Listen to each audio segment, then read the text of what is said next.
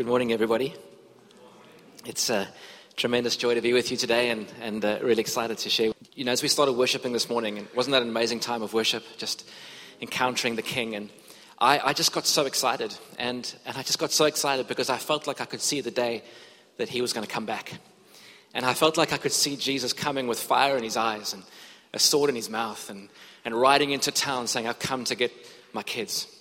And I began to feel the excitement and the expectation of what it will be like when all the pain disappears and all the hurt goes and all the hatred is gone and all the sin that divides us has disappeared, and we stand before the King and we gaze upon his face and we worship him for eternity. And I don't know about you, but that excites me because that day is coming, and I want to make sure I'm ready for the day that he comes. Amen.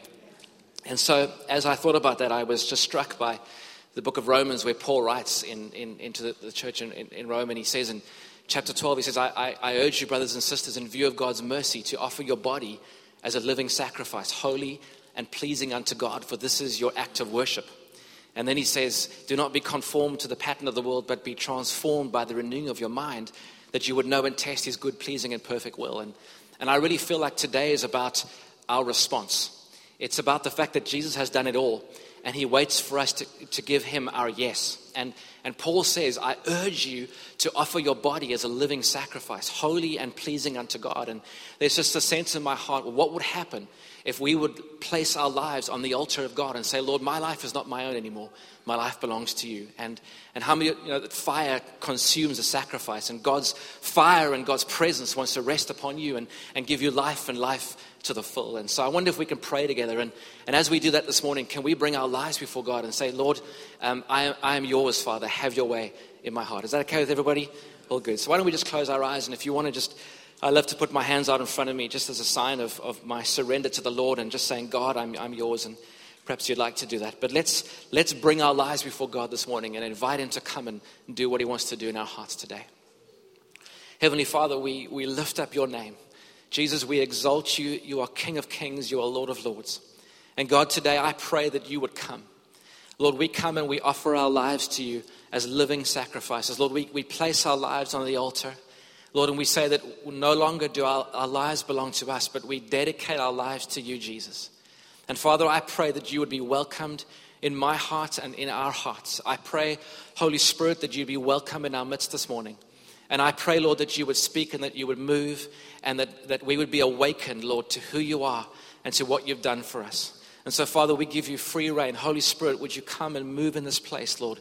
And we will be careful to give you glory, honor, and praise in the name of Jesus. And everybody said amen. Amen. So this morning, as Pierre said, we're going to carry on with the series on eternity. And I'm going to share a message that we've entitled, Are You Ready? And I want to speak to you from the book of Matthew chapter 25. And as Pierre said, the crazy thing is that what I'm going to speak on is basically what Gideon dreamt a few weeks or months back. And it's so exciting when God speaks to us and he's very clear to us as to what he's saying. If you have a Bible, you might want to open to Matthew 25. Otherwise, I think it's going to come up on the screen in a moment. And we're going to read this morning the story that is entitled The Parable of the 10 Virgins. And this is a story that Jesus prophetically spoke at the end of his life to speak into the time that we're in right now as we anticipate the return of Christ at a day or an hour set by the Father. And in the story, he's speaking about the wedding supper of the Lamb, the joining of Jesus and his church. And he speaks about 10 women that represent the church. And I believe that God will speak to us through that this morning. So let's read together Matthew 25. It says, at that time, the kingdom of heaven will be like 10 virgins who took their lamps and went out to meet the bridegroom. 5 of them were foolish and 5 of them were wise. The foolish ones took their lamps but did not take any oil with them. The wise ones, however, took oil in jars along with their lamps. The bridegroom was a long time in coming, and they all became drowsy and they fell asleep. At about midnight, the cry rang out, here's the bridegroom, come out to meet him. Then all the virgins woke up and they trimmed their lamps. The foolish ones said to the wise, give us some of your oil, our lamps are going out. No, they replied, there may not be enough for both us and you.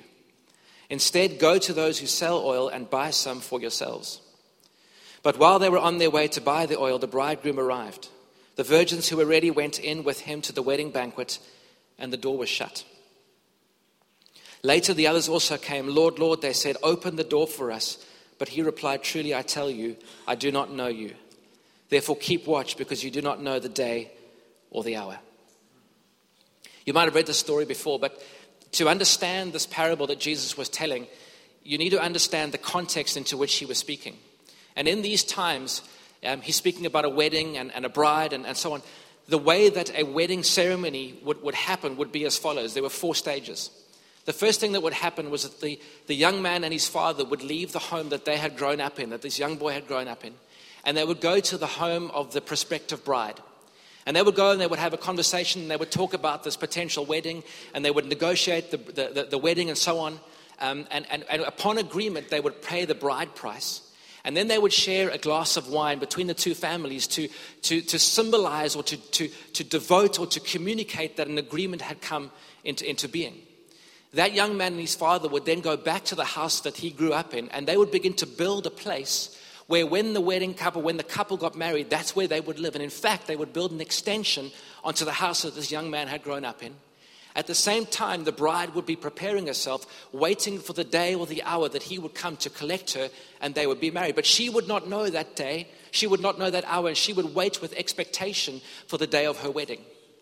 He would then leave when the house was ready to come to his bride, to his potential bride. And he would come with his young friends, and they would go and they would collect her. Often they would put her on a donkey, and they would walk back through the village, taking a long time, celebrating, this is my bride, how exciting is this? And they would go back to the house that they were going to live in, and there the wedding guests were waiting, the family was waiting, and a great celebration would take place because the couple would get married. And I don't know if you think about that for a moment, the obvious parallels between that story and what Jesus has done and what Jesus is going to do. You see, Jesus left his Father's house and he came to the earth, the home of his prospective bride. And he came to us and he lived on this earth for 33 years. And at the end of his life, he died on a cross and he shed his blood for you and I. And at the end of his life, he paid the bride price for us. That was the Holy Spirit. And we share a cup of communion together, remembering that the covenant has been sealed. But in John 14, Jesus said, I'm going to go back to my Father's house. Why? To prepare a place that one day we will live. In the meantime, the bride must prepare herself because she does not know the day or the hour that I'm going to come back. And so when we read the story, Jesus is speaking into this place. He's speaking into the fact that the first time Jesus came and he died on a cross for us, he came not asking, will you work for me? He came asking, will you marry me? He came to the earth as a groom passionately pursuing the heart of humanity, died on a cross, sealing the covenant. But he's speaking into the time between the first coming of Christ and the second coming of Christ, when he will come at a day and an hour set by his Father to come and get the bride, the ones who have said yes. He's speaking into this situation, into our time right now. And the question I believe that this parable asks is this: are you ready? Are you ready? And in this story, it's kind of like there are two parties or two groups or two people. Firstly, it speaks about the bridegroom. And you know, I love the fact that when God himself, Jesus, speaks about who he is, he doesn't speak about the judge, although he is that. He doesn't speak about the Lord, although he is that. He speaks about himself as the bridegroom. For me, that communicates that he's not coming to judge. He's coming to cleanse and forgive and to marry you and I. Last week, Pierre spoke about God so loved the world that he gave his son, that whoever believes in him will not perish but have everlasting life. Then it says this, John 3:17, God did not come into the world to condemn the world, but to save the world. The heart of God, my friend, for you this morning is not that you would get it all right, but that you would say yes to his love. He is pursuing you. He is pursuing me. He wants my heart that he might overwhelm me and transform me by his love for me. And so we read about the bridegroom, but then in the story, we read about 10 women. And these 10 women, I believe, and you will read commentaries would say the same, that these 10 women represent the church. Who is that? That's you and that's me. And in the story, it says that there are 10 women or 10 virgins or 10 maidens. And it says these 10 women were waiting for the return of Christ. And it says that they were waiting and it took a long time and they grew drowsy and they fell asleep. How many of you know that God is waking up his church? We heard in the dream a moment ago that there was this sense of weariness and drowsiness. I want to go to sleep. I find that as I travel around the place and share, much of God's church is still dull and still asleep to what he wants to do. I feel a mandate that God has given us to awaken the church because Jesus wants to move. They all wake up when they hear the sound, come out to meet him, for the bridegroom is here. But then it says this, all 10 had lamps, but only 5 of them had oil in their lamps. So what differentiated the ones that Jesus says were wise from the ones that he says were foolish? Quite simply, the wise ones were ready because they had oil. The foolish ones were not, and they missed the moment. And I believe that God wants to move on the earth. How many of you would agree with me? I believe God is coming back. I don't know when, but I believe we need to be a people that are prepared and are ready for the return of Christ. The question this parable is asking is, are you ready? You know, if you think about life, how many of you know that we are good at preparing for things? Anyone know that? How many of you are about to write tests or exams? Or how many of you can remember that wonderful day back in the day when you used to write tests or exams? How many of us prepared for our exams? Good thing to do, amen? We prepare for exams, don't we? How many of you have prepared for Christmas time this year? Have you prepared for your holiday or maybe what you're going to do over the Christmas season? Yeah? How many of you are preparing for retirement? Lord have mercy. Any of you preparing for retirement, yeah? The American guys, you probably prepared for a while. You didn't go, wake up one morning, what should I do today? Let's go to South Africa. Great idea. No, you probably, am I right? You prepared. Maybe you raised finances. You booked your tickets. You prepared your heart. My point is this. In life, we are good at preparing. And many of the things that we prepare for are good things. But how many of you know many of the things we prepare for only have temporary value? How many of us are preparing ourselves for eternity? And I want to speak to you this morning about what it means to be a people that are ready. The second scripture we're going to look at this morning is from the book of Revelation. If you wanted to maybe just go there next. And the book of Revelations that Pierre read from chapter 7 earlier on, I'm going to read from chapter 19. The book of Revelations is written by the Apostle John, and he is speaking about what's to come, but he's speaking about the revelation of Christ. And in this moment, John is seeing the wedding supper of the Lamb. And this is what he says. Let us rejoice and be glad and give him glory, for the wedding supper of the Lamb has come, and his bride has made herself ready. Fine linen, bright and clean, was given her to wear. Fine linen stands for the righteous acts of God's holy people. Then the angel said to me, write this, blessed are those who are invited to the wedding supper of the Lamb. And he said, these are the true words of God. Can you see what John is seeing? He is seeing the moment that Christ returns. He is seeing the wedding supper of the Lamb. He is seeing Jesus and the church coming together. And this is what he says, let us rejoice and be glad, for the wedding supper of the Lamb has come, and the bride, can you say it with me, has made herself ready. She's dressed in fine linen, bright and clean is given to her to wear. And fine linen, it says here in the word, represents the righteous acts of God's holy people. Then the angel said to me, write this, blessed are those who have been invited to the wedding supper of the Lamb. So the question is, what does it mean to be ready? 2 things I want to share with you this morning. I believe that number 1, to be ready for Jesus' return is to be a people that are devoted to Christ. And I know that this year, Pierre shared with me that one of the themes, am I right, for the year has been devotion. Okay? And here's the thing is that the scripture says that many are called, but few are chosen. In other words, everybody's invited, but not everybody will say yes. And when we read the story of the 10 virgins, how many of you know Jesus wanted all 10 to be in the wedding with him? But how many of you know that only 5 were actually ready? And what differentiated, as I said a moment ago, the ones who were ready from those who were not was oil. And oil in the scripture represents the Holy Spirit. I believe what God is saying to us this morning is that to be a people that are ready is to be a people who are devoted to Christ and have a relationship with the Holy Spirit. Jesus is looking for a people not to just tick the box, I went to church, good thing to do, please come back next Sunday. But he's not looking for a people who go through the motions of religious activity. Jesus is looking for a people who are devoted to Christ. You know, recently I've been studying the Gospels for the last 2 years. I've been living in the Gospels, Matthew, Mark, Luke, and John. I've been overwhelmed by who God is and what he's done for us. But I've been challenged by what it means to be a disciple. You know, these 12 men, they didn't just kind of like pray a prayer, did they? They left everything to follow after Jesus. And for 3 years, they were immersed in Christ. They were immersed in the kingdom. They were immersed in the reality of heaven and earth. How many of you know that you do that, that's going to change you? Amen? And after 3 years, Jesus sends them out. They've been immersed in his presence, transformed by his presence. They are sent out. And the Bible says in the book of Acts that the people looked at his disciples, Peter and John in particular, and says this about them: these are unschooled, ordinary men, yet it is obvious that they have been with Jesus. My point is this, is that to be a follower of Christ, to be ready, is not just to go through the motions of church. To be a follower of Christ is to be one who has chosen to immerse themselves in the presence of God, to immerse themselves in the Word of God, to align their hearts and their destiny with the purposes of God, to say, God, I am entirely yours. I get on the altar. You can have my life.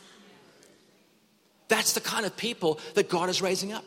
In the book of Luke, I think it's chapter 8, 18 at least, verse 8, the Bible says, when the Son of Man returns, will he find faith on the earth? How many of you know Jesus? I don't think he's saying when the Son of Man returns, will he find a bunch of people who are in faith for stuff? I think he's saying when the Son of Man returns, will he find a devoted people?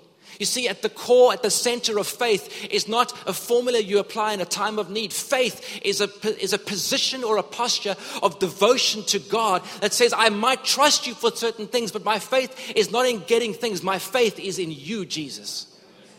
So when he comes, what will he find? When the Son of Man returns, will he find faith on earth? Will he find a devoted people? Can we grab that oil lamp for a moment?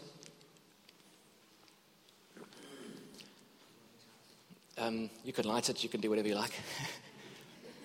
You know, about 2 years ago, some of you will know a little bit of our story, but Mel and I have been involved in this thing called ministry, church, whatever it is, I don't know, for the last 20 or so years.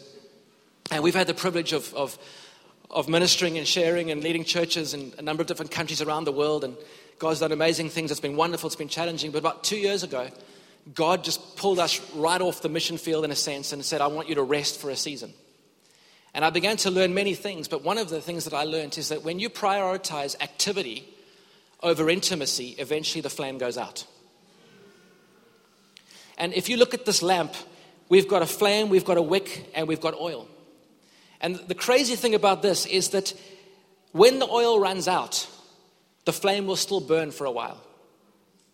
And the reason it will still burn for a while is because there's still oil in the wick, but eventually, with no oil, it'll burn out. And I feel like God is saying, so many people in this world are even living in a measure of apparent success, but do not be like the foolish virgins who think that just because there's a measure of success, that means I have oil in my lamp. And I know that's a challenging word for us, but I feel like God is wanting us to pause this morning and say, do I have oil in my lamp? Because at the end of the day, what counts for eternity is not the car you drove. It's not the house you lived in. It's not the status you have with people. What counts for eternity when Jesus comes back is a relationship with the Holy Spirit. And God is pursuing our hearts. The number one question I want to ask this morning is, do you have oil in your lamp? If we go back to that scripture, and I wonder if we can go back to that Revelations passage for a moment. It says this, it says, let us rejoice and be glad and give him glory, for the wedding supper of the Lamb has come, and the bride has made herself ready. Fine linen, bright and clean, was given to her to wear, and fine linen represents the righteous acts of God's holy people. See, number one, to be ready is to have a relationship with the Holy Spirit. Number two, to be ready is to be clothed for eternity. And here what John is saying is that the bride has made herself ready. She has gotten herself ready for that occasion. How many of you know, ladies, that again, you also don't wake up one morning on your wedding day and go, I wonder what dress would suit the occasion. Okay, I remember almost 19 years ago, my wife took ages getting that dress ready and the makeup and the hair and goodness knows what else she did. I have no idea, but she was beautiful and still is. Ching, ching, hallelujah. But you know what, guys? Here's the thing, is that, gentlemen, don't be nervous. You're not going to wear a dress for eternity, okay? John says here, he says, the bride has made herself ready. Fine linen has been given to her to wear. The point is this. We need to be dressed for eternity. We need to be ready, and we will be clothed for eternity with the way we lived our lives on earth. So he says that the fine linen that you will be wearing are the righteous acts of God's holy people. In other words, guys, today matters. It's not just about saved, glorified, hallelujah, got my ticket to heaven. Jesus and I think we're going to hear this over the next few weeks, is actually going to hand out rewards for the way we chose to live our lives. So every single time you've blessed someone, served someone, cared for someone, shared the gospel with someone, you are dressing yourself for eternity. And so a bride might wear a dress, but we as the bride of Christ are going to be dressed for eternity with the choices that we make while on earth. That's a wonderful and a scary thought, isn't it? You know, John Bevere, some of you might have read his book, Driven by Eternity. He says this, he says, where you spend eternity is based on what you did with Jesus and the finished work of the cross. But how you spend eternity is based on who and what you lived for while you're on the earth. And I think the point is this, that God is not only awakening us to relationship, He's awakening us to purpose. God has a purpose for your life. 22 years ago, I gave my life to Jesus as a young guy, but 22 years ago, I met the Holy Spirit. He awakened my heart, He ignited my heart, but He awakened my heart to the dream of heaven. And for the last 22 years, I've been unable to do anything but to devote myself to not what has temporary value, but to what has eternal value. And I believe this morning, God wants to awaken our hearts to the fact that there is purpose for your life and that we are going to stand before God one day to give an account for what we did with our lives. But along the journey, I also began to discover that when you give your heart to Jesus and when you seek to take a hold of His plan and purpose for your life, how many of you know that a war begins for your soul? There's a battle that seems to begin to rage for your priorities. And I was reflecting this week on the fact that when Jesus got baptized in water, came out of the water, went into the wilderness and fasted for 40 days and 40 nights, how many of you at the end of that time, the enemy came to him, this Jesus who was hungry, and he said to him, you must be hungry. If you are the Son of God, why don't you turn these stones into bread? And then he says to him, you see all these kingdoms. If you're the Son of God, you can have all these things. Just bow down and worship me. And then he says, go up to this high place and jump down. If you're the Son of God, the angels will come and take care of you. The enemy tempted Jesus with the lust of the eyes, the lust of the flesh, and the pride of life. The first Adam gave into the same three temptations. The last Adam said, no, I will obey the word of God. I will obey the will of God. Here's the thing, is that when you take a hold of God's plan for your life, you will be faced with a choice. Will I live for what I can feel, see, touch, experience, or will I give my life wholeheartedly to the purpose of God? Am I scaring you? I don't mean to. You know, Matthew chapter 6, Jesus speaks about the fact that we should not worry about what we're going to eat, what we're going to wear, where we're going to live. He says, your heavenly Father knows you need these things. But then he says in verse 33, but seek first the kingdom of God and His righteousness, and all these things will be added unto you. The point is this, it's not that those things don't matter. Those things do matter, but what matters most is your priority. And he's saying, don't run after those things. Don't live for those gods. Don't live for those things. Live for Jesus. Live to be in right standing with God. Live to be giving yourself to the kingdom of God, and Jesus will give you all that you need. My point this morning is this. Are we ready? And it's interesting that when you read Matthew chapter 25, and I'm going to bring this to a close in a moment, Matthew 25 speaks about the parable of 10 virgins. If you read on, the very next parable that Jesus tells is the parable of the wise master who handed out bags of gold to different of his servants. At the right time, He's going to come back and we will give an account for what we did with that. I think the point is this. Jesus is asking what's in your heart, but He's also asking what's in your hand. God has given you a purpose to live for. Will you join with me and say, God, I want to give you my whole life? So I want to read to you a poem this morning. And then we're going to ask the band to come up. Maybe you guys want to join me now. I think this is going to come up on the screen. But a number of years ago, I found this poem that is called The Fellowship of the Unashamed. And it's a poem that really speaks about being unashamed for Jesus and living wholeheartedly for His purposes. And I'd like to read it to you this morning. It's on the screen. There we go. It says this, I am a part of the fellowship of the unashamed. I have Holy Spirit power. The die has been cast. I have stepped over the line. The decision has been made. I am a disciple of Jesus Christ. I won't look back, let up, slow down, back away, or be still. My past is redeemed, my present makes sense, and my future is secure. I am finished and done with low giving, sight walking, small planning, smooth knees, colorless dreams, tame visions, mundane talking, chintzy giving, and dwarfed goals. I no longer need preeminence, prosperity, position, promotions, plaudits, or popularity. I don't have to be right, first, tops, recognized, praised, regarded, or rewarded. I now live by presence, I learn by faith, I love by patience, I lift by power, and I labor by love. My pace is set, my gait is fast, my goal is heaven, my road is narrow, my way is rough, my companions few, my guide reliable, my mission is clear. I cannot be bought, compromised, deterred, lured away, turned back, diluted, or delayed. I will not flinch in the face of sacrifice, hesitate in the presence of adversity, negotiate at the table of the enemy, ponder at the pool of popularity, or meander in the maze of mediocrity. I won't give up, back up, let up, or shut up until I've preached up, prayed up, paid up, stored up, and stayed up for the cause of Christ. I am a disciple of Jesus Christ. I must go until he returns, give until I drop, preach until all know, and work until he comes. And when he comes to get his own, he will have no problem recognizing me. My colors will be clear.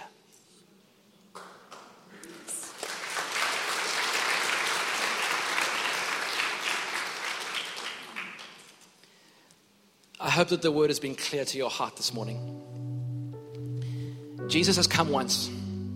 He died on the cross for us. He gave his life for me. Jesus was humiliated, he was beaten, he was whipped, and he willingly laid down his life that I might be forgiven, saved, healed, restored, redeemed, reconciled back to my dad. But Jesus is coming back. And I don't know when that is going to be. It could be tonight. It could be beyond our lifetime. The point is, we need to be ready. Amen? To be ready is to be devoted. To be ready is to be surrendered. Jesus can't wait to come back. But he's going to wait because he wants as many people as possible to get the opportunity to hear the good news. And this morning, I believe the good news of the gospel has been preached. And God is waiting on me. He's waiting on you to say, Mark, what will you do with what I've done for you? How will you now live your life while you wait for my return? And I believe that today we are in a place of decision. I sent Pierre a message yesterday morning as I was praying for us today. The Lord spoke to me and he took me to the book of Joshua. At the end of the book of Joshua, and I heard these words before I found the scripture: choose this day whom you will serve. I was like, where is that? Praise God for Google. I had a quick look and I found it at the end of Joshua.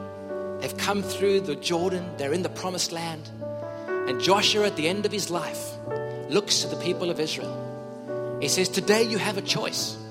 You can serve the gods of your ancestors, you can serve the gods of the land that we're living in, or you can choose to serve the living God. But this day, he says, choose whom you're going to serve. Then he says this: as for me and my house, we will serve the Lord. And I want to say to you today that I believe that there are people who are about to make the greatest decision of their lives. That they're going to choose today to say, no longer am I going to serve my own plans and purposes. No longer am I going to serve what I want. From this day, I'm going to get on my knees. As Jesus laid down his life for me, I'm going to get on my knees. I'm going to say, Jesus, you can have my life. I want us to just close our eyes for a little bit and just reflect on what God is saying to us today. Is there oil in your lamp? Have you come to a place in your life when you have decided to give your life to Jesus? I'm not talking about going to a church. I'm not talking about the things that we do. I'm talking about making sure that you are in right standing with God. He's given us all a lamp, but do you have oil in your lamp? Today there's an opportunity to say, Jesus, come and fill my lamp with the presence of the Holy Spirit.